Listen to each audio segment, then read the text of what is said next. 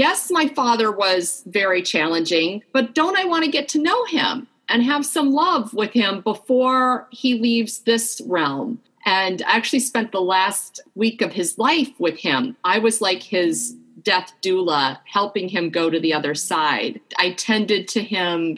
At one point, I washed his members only jacket. And I was like, yeah, honey, he ain't putting that on again. He's not walking out of here. But it was a sign of care.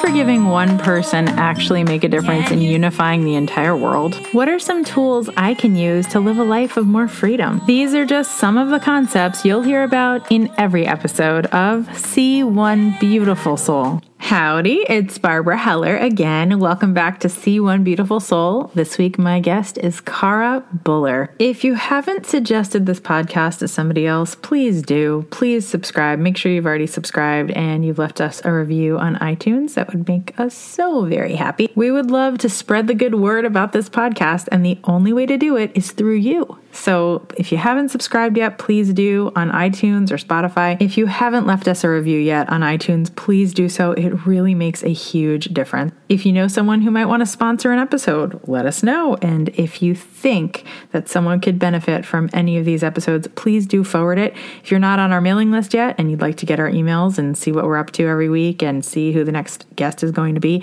please go ahead and send us an email at info@barbheller.com or find us on our Facebook pages. We have the Facebook page See One Beautiful Soul, the podcast, and the See One Beautiful Soul fans of the podcast, which is a community. You can post on either page on Facebook.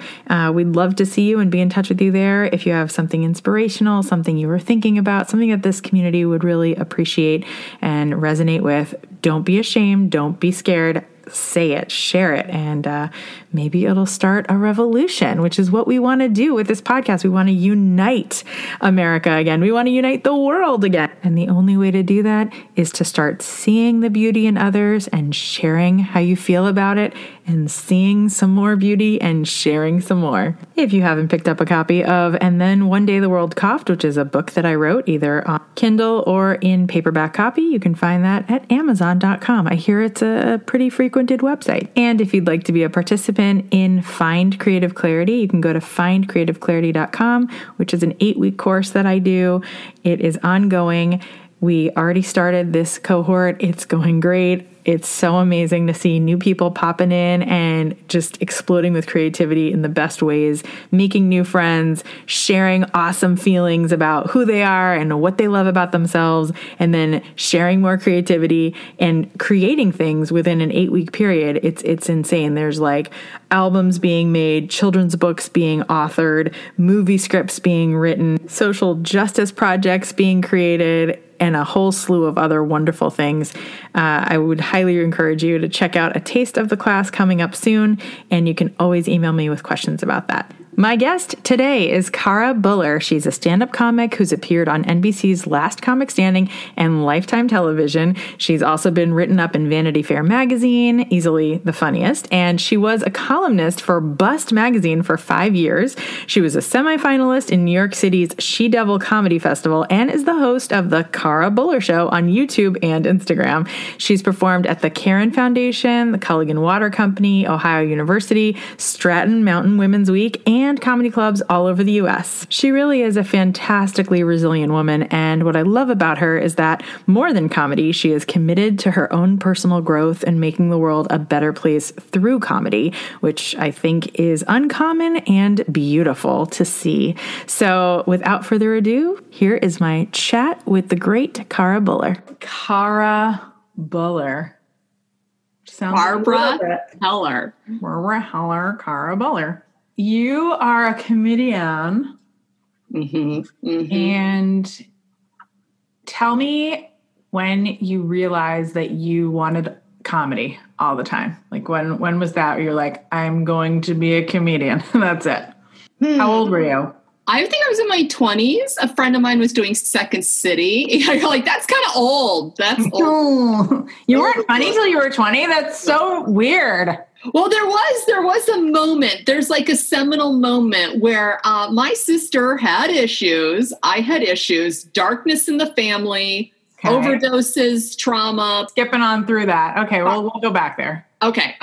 There were these Lancome ads with Isabella Rossellini, and she would be like, Lancome, System Anti-Age. And then her face would like move up towards the moon, and it would crack us up, and I would just go, Lancome, System Anti-Age. And like, it's like System Anti-Age. Yeah. That they're Frenching up, like, also you don't want to age, aging is bad, or there's just so much packed into this stupid Lancome ad. Yeah. And my sister and I just had so much fun making fun of it.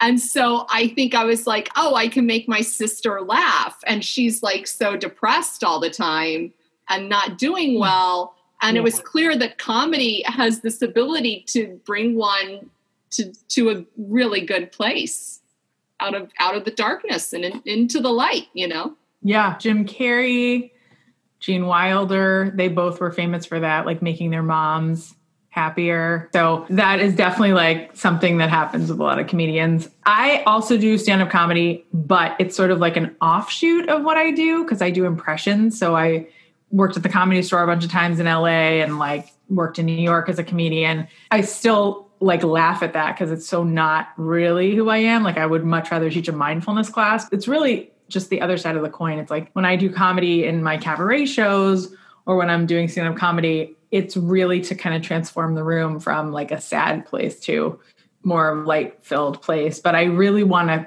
people to think about the words that I'm saying, and not because I want them to think about me. I want to inspire change. Like that's what I'm always doing. So this could be perceived as like a super serious podcast. It's like, see one beautiful soul, see it. But at the same time, like I have comedians on, I've already had like 4 and we've only just begun. We've only just begun because I think that the funniest people are the deepest people. So I've only seen a few of your videos. I was introduced to you by my friend Danny Gowan, who was on here recently. I can just see how good you are. You're like, you have so much goodness just like oozing out of you. What is your intention? Oh, to bring love and light and just to give people a good time, you know, have fun. Is that too many? No, that's amazing. Love and light is good and having fun is awesome. And no, it's all part of the same thing. I think that you do that. I can see that. So let's go back a little further in your life. So where did you come from that you had to forgive? Well, my mother and my father are the 2 biggies. Me too. Yeah. Can you believe it? Nope. And I think and it's an ongoing process of accepting their choices. I think I was in my 30s. I'm in addiction recovery. I got sober when I was 30. And through that process, there's this letting people be who they are. It's saying they did the best they could, given who they came from. Everyone's just doing the best they can. Yeah. And that concept that my dad, given the toolkit that he had from Mennonites in Kansas who are maybe workaholics and trying to get through the Dust Bowl, What's a Mennonite? I don't know what that means. A Mennonite, it's related to the Amish. It's a part of the Anabaptist movement, a very pared down Protestant sect. Got it. So very simple, live close to the earth, live simply. No electricity if you can do it. No plugging in. Yeah. But, it's beautiful. That's why I love Shabbat, because like I try to unplug my phone for 24 hours a week, and it always feels like I'm coming back from a spa. It's like, yeah. There's a deep healing or reset. So what were, if you don't mind talking about it, what were some of the choices that you had to forgive of your parents growing up? Oh, this is a wonderful line from my mom. So I told my mom, I was maybe 13, and I told her, we were on a walk, and I said, I think there's something wrong with Dad. Like, I think that maybe, like he's so angry and violent, and I think he's destroying our family. I think you should leave him, or maybe you should leave him. And she said, oh, but he's so good in bed. And my mom is like this prudish Lutheran church lady. And this was the first time I've ever heard, well, that my father's good and bad. I didn't need to hear that. So Wait, how old were you? 13, maybe, or 12. Well, you were old enough. Old enough. So she's choosing she gets her drug of choice, which is my handsome dad. And meanwhile, her 3 kids are like scared of this guy. You know, our self-esteem is like diminishing each day based on the way he treats us. And my mom is just like, nothing's wrong, you know, let's go to church. So my mom, you know, to forgive my mom for that kind of like selfishness and obliviousness, that was a choice that she made. Oh, how much bravery for you at 13, because they always say, like, all the studies have shown that kids would rather their parents stay together and work it out than have the broken family. Even though it's so normal for parents to get divorced, most kids would still love to see their parents work it out and change and grow because we pick them. It says in the Kabbalah, like, we pick our parents, and there's so many other, I think, sources of wisdom that tell us that. And it's something to believe. Some people don't believe that. I can't prove that it's true, but I've seen it happen over and over again. I'm like, look at that correction in this lifetime. Like, and I don't think I could pick my friends' parents. There's moments that I want to, but I think I picked mine for really good reasons that I needed to fulfill in this lifetime. So if that's the case, I think there's a part of us that's like, no, you guys can do it. I picked you for a reason. Like, work it out, you know? So the fact that you could say to your mom, like, I think you should leave him, like, that just, whoa, the bravery you had. Yeah, it might have been a wise sense that we're in danger, or like, this is like a really bad situation on some level. Spiritual plane, I cared about my dad and wanted him to have transformation and healing. Also, we needed to survive. We were turning into addicts, or we were turning into suicidal. Like, it was bad. And this guy needed to go on his journey. I think I felt like a separation would be good. So it didn't happen. It never happened. But whoa. Okay. And so what were some of the dad's choices? It sounds like he was violent. Was he physically abusive? Was he just mean and nasty, or all of the above? My dad was very tightly wound. He was very quiet and very tense. And one time I was doing watercolors. I was maybe, I don't know how old I was, maybe 11 or 12. And I left my watercolor, like, ball jar, what do you call it? A mason jar, like where I had my brushes. I left it out on the windowsill, and he accidentally knocked it over later. And he's like, who did this? Who left their jar out? And he's like, get in here and fix this. And he accidentally hit me, or he accidentally, like, in his anger, he hit me. And the next day he bought me a t-shirt that said French fries. He worked in Chicago. He must have gone into Marshall Fields and bought this t-shirt. And he was like, I'm so sorry about yesterday. In Mennonite world, you are not to be angry. I think part of the problem is that there was this inability to know how to work with emotions and big emotions. Right. Keep it all wrapped up so it becomes. Yeah. And I think he felt a lot of shame that he kind of exploded. And then he bought me this shirt. And I never wore the shirt, like, it was too scary. But other people I know have much worse stories about violent parents. Oh, yeah. But I think it was the threat of violence. It was the sense that at any moment he could explode. Yeah. It sounds like you escaped with your life from this very challenging situation, and you have forgiven, it sounds like, both your parents. What was the catalyst for forgiveness for you?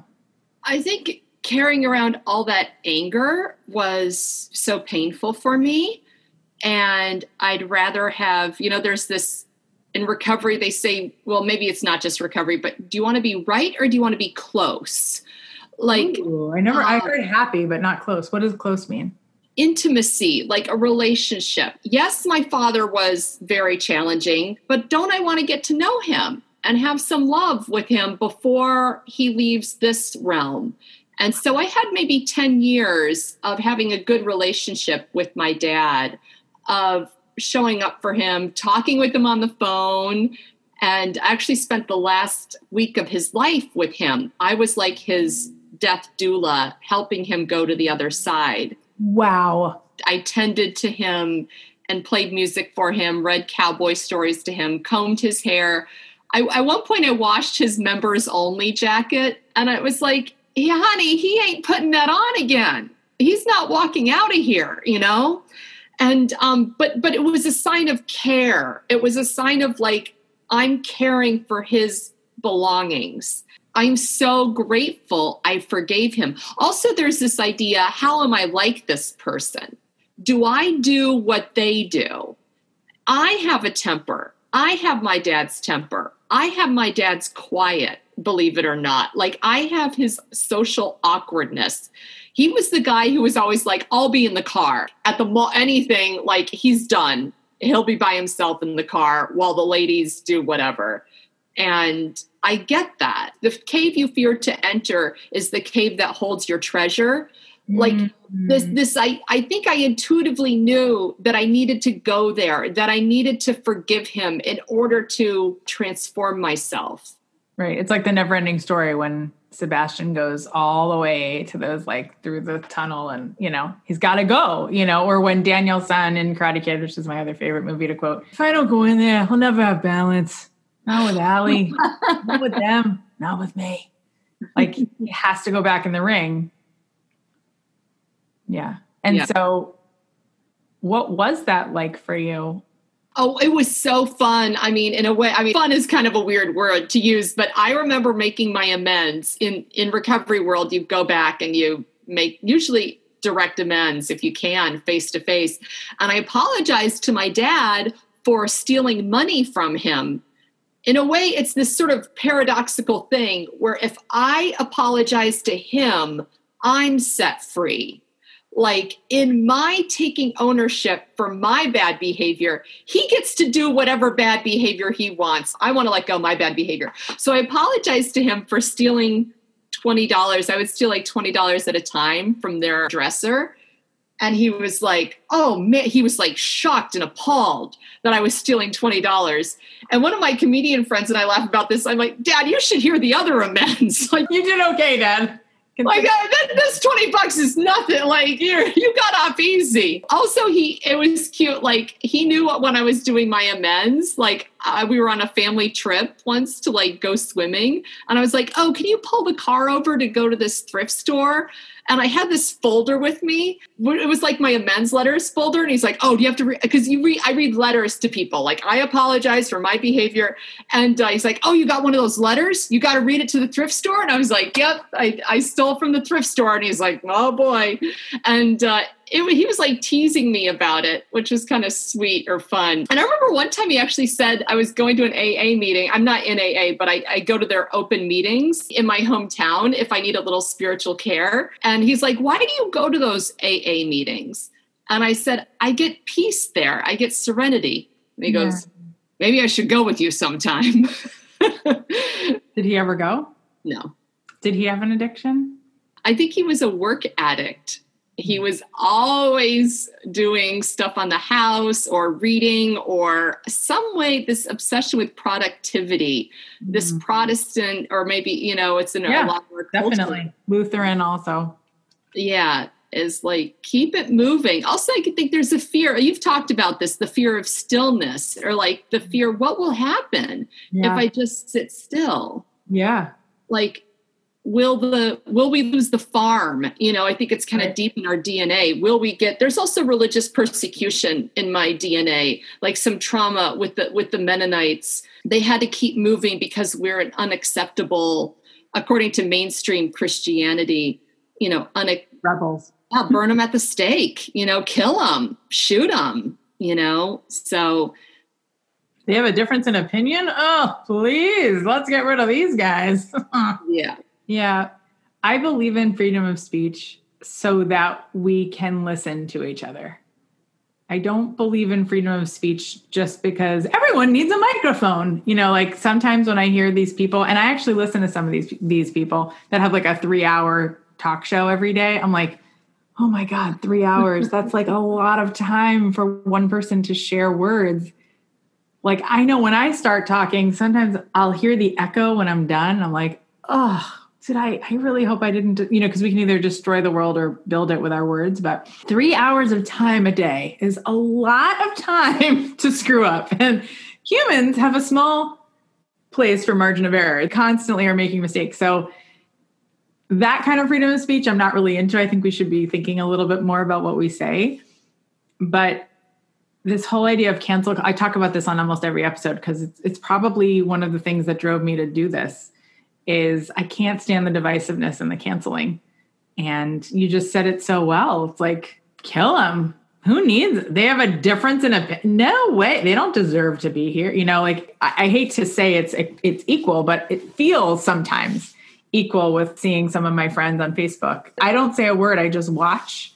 I don't get in it. I'll always try to take the conversation back to spirit, but especially with political beliefs or rights and freedoms, when I see someone say, oh, too bad, got to delete you now. We were friends. Oh, well, it's like, no, don't you see? That's the moment of opportunity where you could actually like love someone, even with their belief systems being the way that they are, so that you get to put yourself in check and once in a while go, I wonder what that point of view looks like. I will admit that there are some times that I hear something about a certain political party or a certain person, and I say, that's it. Anybody who voted for that, I can't be friends with that. Like, that is crossing, I cannot be friends with them. This is so against my value system. And I realize that that's when I'm kind of obviously like a 9 out of 10 on the emotional. Yeah. I really do see myself or want to be a practicing Buddhist. I'm right now reading the Tibetan book of Living and Dying.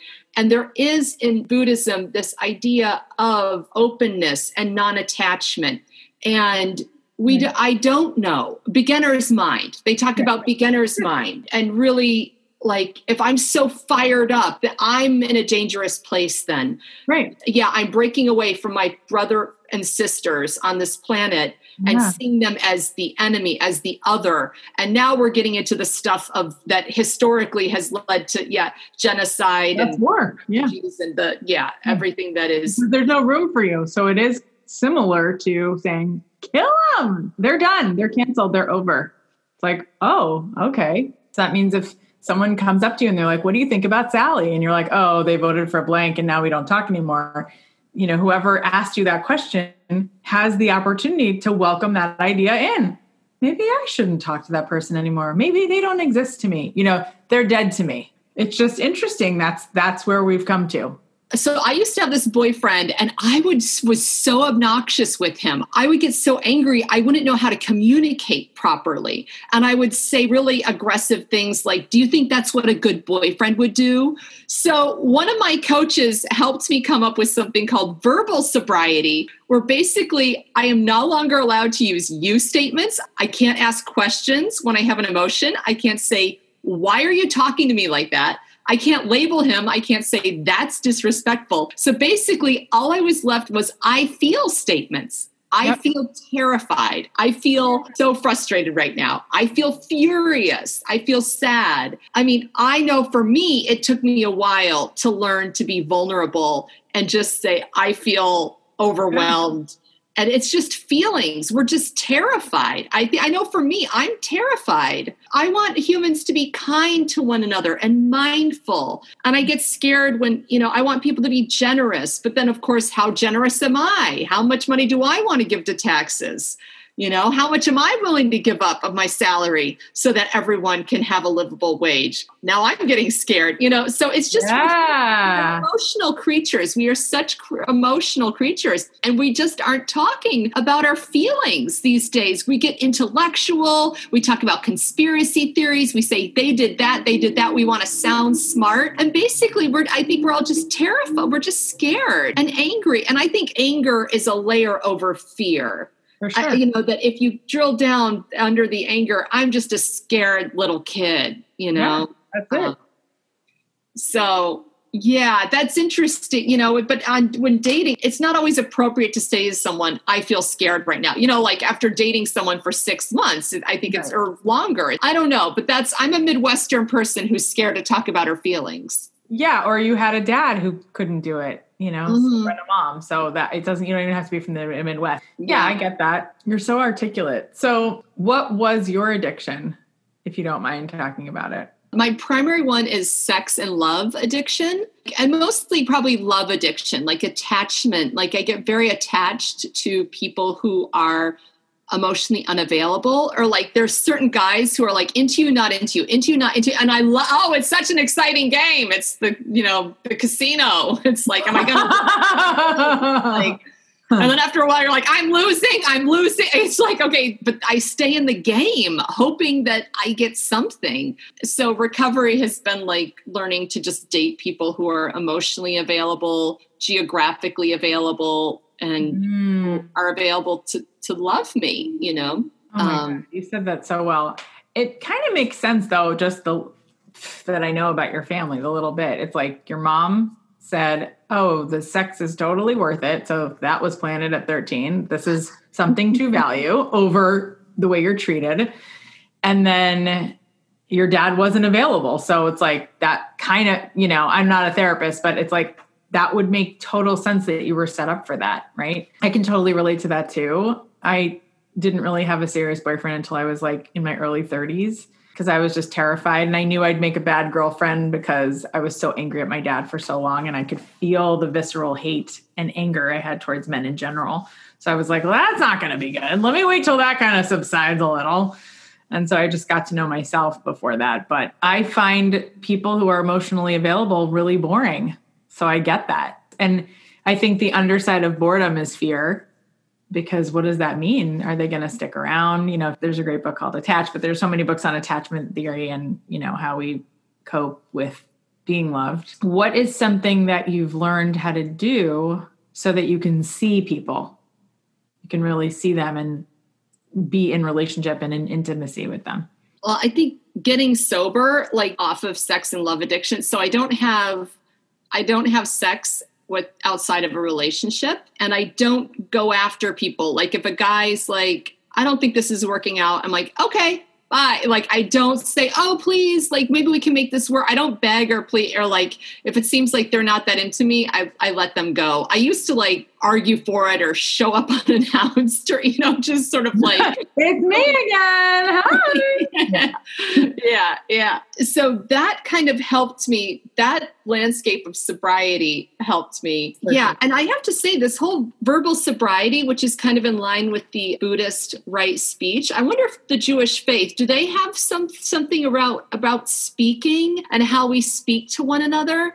100%. It's called the laws of Lashon Hara, or evil tongue.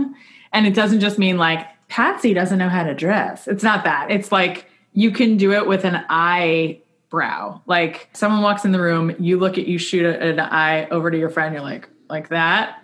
That's Lashon Hara. Like that. There's from that all the way to false testimony in a court of law under oath. It runs the gamut. I love it. That reminds me. Yeah, I had a thing, no rolling my eyes. Rolling my eyes is an indicator I'm about to lose my temper, or like the ire is up and I'm in my darkness. So I think that like everything I can do to be soft and loving towards myself and towards my fellows. And so I think that kind of gentleness and softness helps me take in gentleness and softness. I'm not quite there yet with the men I date. This love that Ruth Bader Ginsburg had with Marty, like he just loved her. Maybe, who knows the truth of a marriage, but everything seems to indicate that there was a lot of true love there. Yeah. Well, I did voice this book. At this moment, I am holding up a copy of the children's book, Who is Ruth Bader Ginsburg? I actually do narrate the audio version of this book, and feel free to pick it up on audible.com. If you go to a kids library section and you see this on audiobook, that's my voice doing this. Oh, wow. And apparently they had a really good relationship. The pictures just tell you that. So That was fun. I think that during this time, she went to law school married, and most women didn't, and in her day. And then she had 2 kids, and so she was able to somehow be a lawyer and have small children and work at the Supreme Court. And she talks about how, he had cancer and she went through it with him, and that whole period, it was like insane. But I guess, they needed each other. Some people get the memo early and they work really. I've seen it. I spend a lot of time with those people because I'm like, what does go into a good marriage? But that's amazing.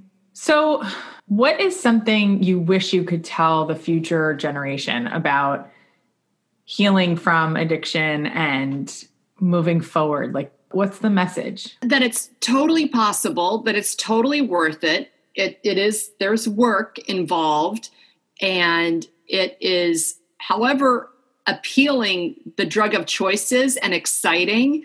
And, this idea that what goes up must come down and it's not worth it. It is much better to live a life of integrity and kindness and tolerance. That dignity that I get from taking in the wisdom of the elders, that is a life I can feel good about.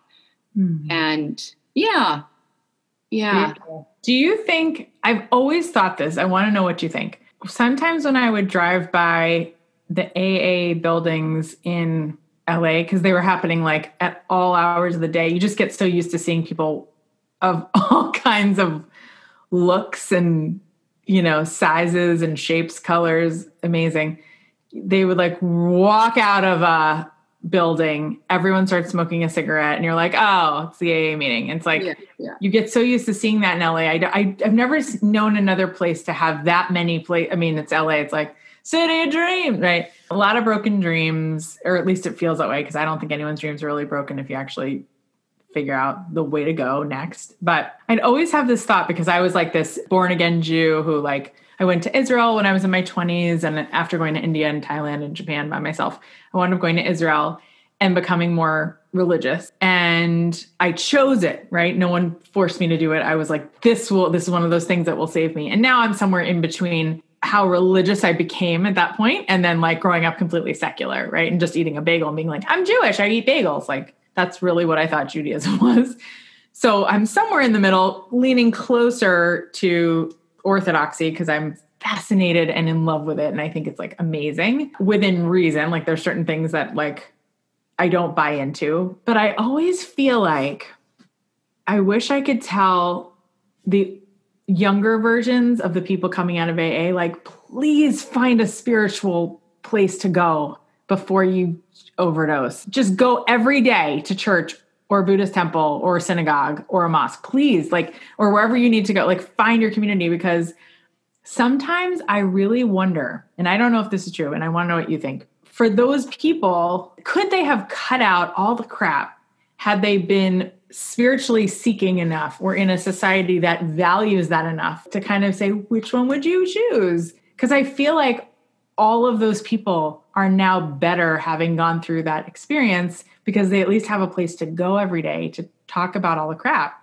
Because everyone has crap, whether you're in AA or not. So I don't know. What do you think? Do you think that they could have saved themselves so much pain and suffering had they just had a place to go every day? Yeah, that's a good question. So let's take me at 13. By 13, the addiction was pretty much set. And you can even see it really early, like almost like age 3. I think I could tell that I was in trouble with the family dynamic. The brain is picking up all of this stuff, the child's brain. Yeah. So I don't know. It's almost like the course has been set, but then let's say you have some loving people around and some spiritual kinship, that would, if that had come in around 13, maybe it would have lessened. It would have, I don't know. That's a good question. I don't know if there are cases of people where like, it seemed like they were going in one very bad direction. And then there was this loving entity that came along. I will say the Lutheran Church was not, I never had any resentment towards the Lutheran Church. We were in a very liberal sect, which is like peace and love, kumbaya.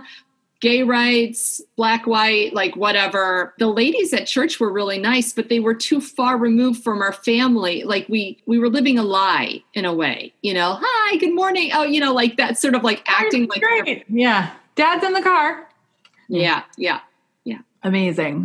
Do you have like an impression you want to do, or do you want to leave us with like one of your awesome monologues about like your ironic, I want to call it an ironologue, because like everything I've seen of you is just ironic. Like you're playing somebody with a message that we all really need to hear, but it's really kind of like, ooh, that is hard, or screwed up. Well, my two favorite characters I've been doing lately are Bonnie Hornfischer, who is, I don't know if you see, she's obsessed with hats and also grief. Yes, so, I probably have. I'm just really bad with names, but okay, go ahead. So she has the big wig. Okay, so there's on my Instagram, there's a lady with the wig. And then I've been doing Ruth Bader Ginsburg lately. So if you want to do a voice, you totally can, but no pressure. I don't know what Bonnie Hornfischer. And so this is Bonnie Hornfischer. Bonnie Hornfischer believes that if you are going through a hard time, just buy a hat. Buy a great hat. And the hat will choose you. Go into a hat store, and the hat, it will call your name. And you put on that hat and you walk out the door, and you are with that hat. And the hat has become you, and it is a new phase of who you are. Okay. I love it. Is she like Rona and Beverly? I feel like she sounds like is she from Massachusetts or Brooklyn? I can't tell. She's from Brooklyn. Oh, okay. She reminds me of my grandmother a little bit. My grandma used to say probably something that is not good for a love addict. But when I was going through my super religious phase, I would say, Grandma, I'm not touching anybody right now. I'm like learning how to go, like a little similar to what you went through. I'm like, I go on dates and I don't touch anybody. I actually just talk to them, and then I listen to them, and we talk about marriage on the first date. And she goes, I know, but just lean on them. I'm like, what do you mean lean on? No, Grandma, I can't actually sit. It was like COVID. Like I didn't sit next to anybody for 6 years. I just didn't touch them. She's like, I know, but just lean on them. Get in there and lean a little bit. That's how I met your grandfather. I leaned on him and he was mine. That was it. I love it. She is like such a big part of this podcast because she always saw the good. Oh, I hated my dad for leaving me and abandoning the whole family and everything going up in smoke. I really was so ready to just like never talk to him again. And I never did because of her. She would like always say, he never had a mother. He doesn't know how to be a dad. You can't walk away from him. You have to love him. Mm-hmm. And there was one other thing I wanted to say about anger, because I'm reading this book, amazing book now, called Dodging Energy Vampires. I don't know if you've heard of it. Mm-mm. Christiane, the author, she says, and it's really pressing a couple of my buttons. It's talking about how, because I'm one of those people too, like when they go low, you go high, like just breathe it out, Buddhist. And she's talking about, I never knew this, but because I always put Buddhists on such a high pedestal, probably because they're always in a high place. But she's saying how vital anger is. Not to share it in a state of anger, but to let yourself feel it. Like really let it come up and bubble over you and then release it.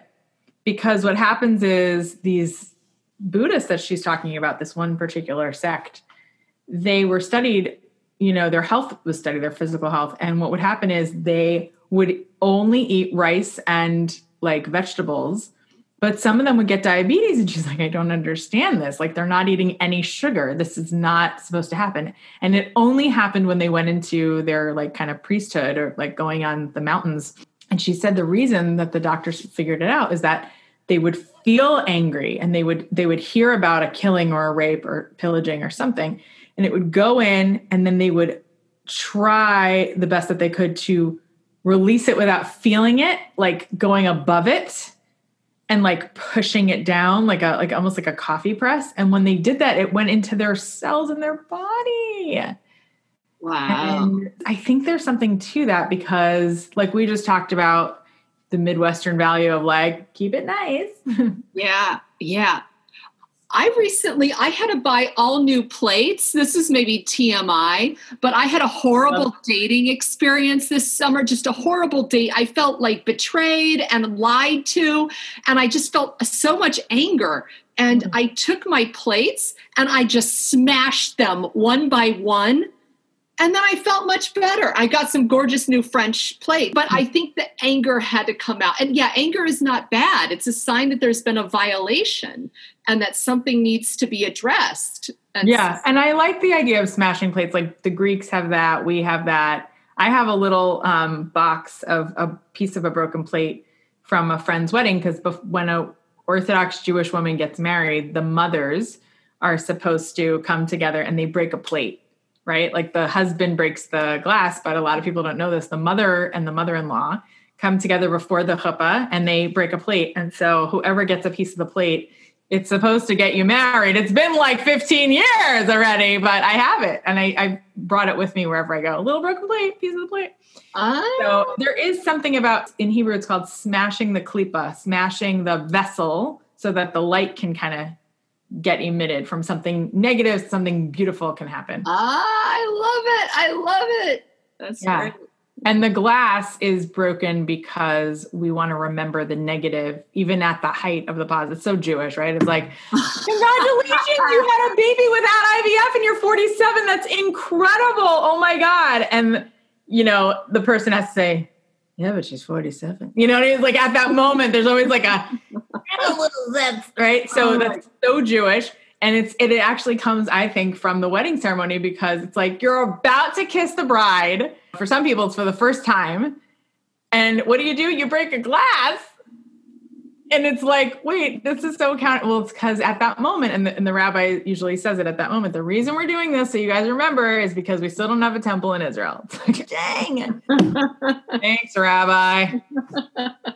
Dampening the mood. Anyway, you are so wonderful. And I'm just so glad I got a chance to meet you. This is a crazy way to meet somebody, but... This has been a blast. Thank you so much for trusting me. I'm like, who is that? Like, you don't know how bad I mean, you're taking a risk. So thank you. Not at all. I mean, just looking at your monologues your ironologues on Instagram, it's like, you have so much talent. You're so funny and so deep. Those things usually go together, but not everyone has the courage to put them together. So it's like a real joy, because we're in the same business. We both want to make the world better through divine comedy, right? And divine expressions of art and speaking and singing. And you're doing that. So it's really inspiring. Is there anything you want to promote before you go? Well, I'm doing a video a day, comedy video a day on Instagram. So each day I'll have a new little something. So that's a cool creative thing, just see what happens each day. I don't know what's going to happen today, but something will happen. So that's something to check out on Instagram. Yeah. What's your Instagram handle? It's Kara Buller, KaraBuller. Okay. Amazing. And she's also just a very talented writer. So look out for her writings that are coming out also. And yeah, Kara, please stay in touch. I want to write a song with you or something silly. You write songs? I want to, but I haven't. Yeah. Soprano? You are so funny, Barbara. You are amazing. Thank you. You too. You're welcome. Mwah. Lots of love. I'll see you soon on the other side. All right. Take care. Bye-bye. And here are some life lessons / takeaways from today's episode. Kara mentioned that making her sister laugh brought her out of depression. You never know what making someone laugh can do for their mental health. Just because someone presents that they're in a really rough spot doesn't mean that you actually might bring them some joy and some light to their day. Great quote by Kara. Do you want to be happy or close? Now, I've always heard, do you want to be happy or right? But I love the idea of instead of being right, why not have more intimacy with another person? Get closer to them. We're so quick nowadays to be like, ugh, I don't like the way they're thinking. I'm going to back up. Beep, beep, beep. completely far away from this person, not learn anything about them, their point of view. Sometimes I think the title of this podcast should be See One Beautiful Soul's Version of Reality, or See One Beautiful Soul's Point of View, because how wonderful would it be if we all just took a moment to just try to see where someone else was coming from? I mean, wow, what a concept, right? By getting closer to and having intimacy with her father, Kara was able to forgive him. She got to know him even with their differences, and she wound up growing a great deal from that experience. She also said, "The cave you fear to enter is the one that holds your treasure."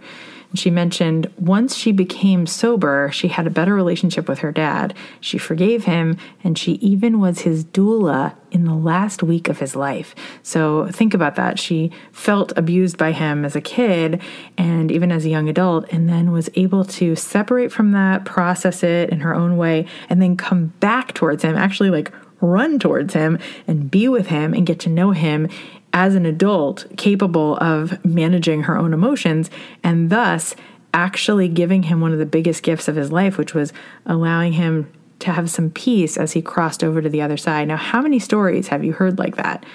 Kara also said, humans are emotional creatures, but we aren't talking about them, meaning our emotions. How are we going to get better if we're putting that aside? So I do think it's better to be talking about our emotions than trying to be right all the time. How often, especially during election season, do you see, because nowadays we see arguments more than we hear them, right? Because we'll see texts or we'll see articles written with actual transcriptions of what people said in interviews or over the phone or in an altercation. And when we look at their dialogue, how often do we see the words, I feel, or I'm getting upset, or you're hurting my feelings, or you're stepping on my respect trigger? You know, like we only start to see what makes someone right or more correct instead of actually looking at the facts beneath the surface, which are how a person feels. Think about how the presidential debates would have gone had they just had a little candle that they burned on the side and some sage and maybe took their shoes off around a campfire and actually shared, well, this is how I feel about what's happening in the country and this is how I want to make it better, versus, well, you did this and you did that and this is what people say about you and this is what other people say about you. Oh, what a nightmare. In terms of recovery, Kara says it's possible, it's not easy, but it's totally worth it. And even if you're not someone who is quote unquote getting sober from something specific, because aren't we all in some way, if someone took all of your coping mechanisms away today, regardless of whether it was a traditional way of getting sober, wouldn't you realize that you have coping mechanisms just like everyone else who is in any sort of recovery program?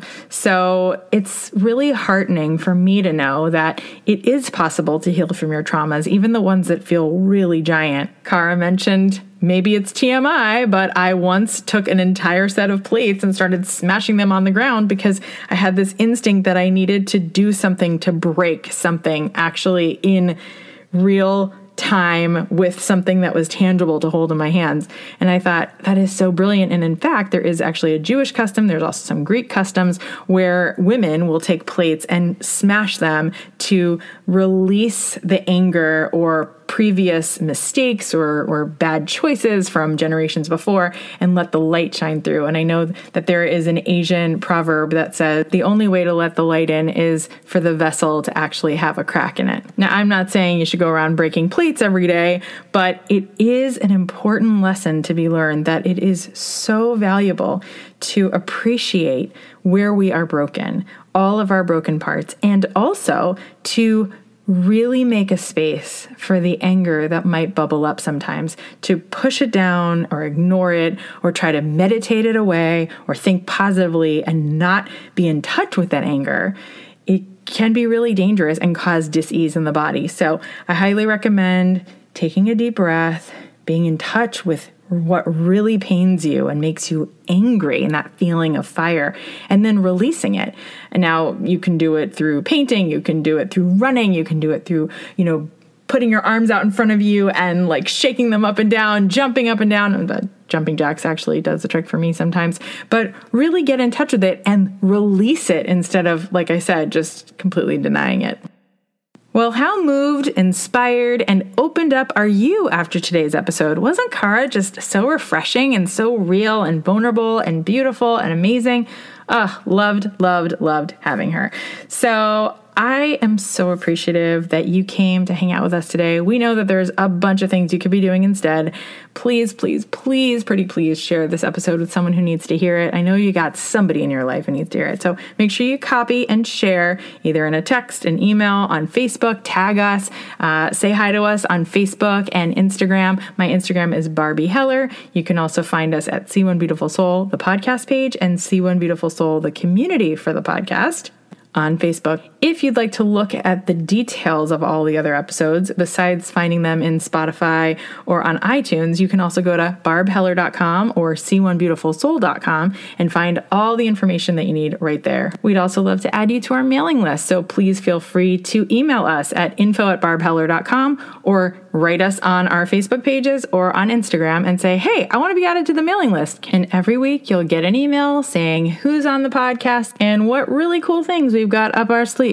I want to thank Danny Cohen for introducing me to Cara Buller, and of course, Katya Soto, my wonderful producer. Thank you for all of your hard work and dedication. You are amazing. This episode was produced by Katya Soto. If you know somebody with a great story about forgiveness, failure, or freedom, please share them with us. If you learned something new or feel like something from this episode could inspire someone else, please share the episode on your Facebook page or Instagram and tag that person and tag us too. You can find all of our social medias, drop us a note, or join our newsletter at www.seeonebeautifulsoul.com. Please don't forget to subscribe and review us on iTunes, Spotify, or anywhere else you hear podcasts. May we all choose to look for the light in ourselves and each other in all ways, always.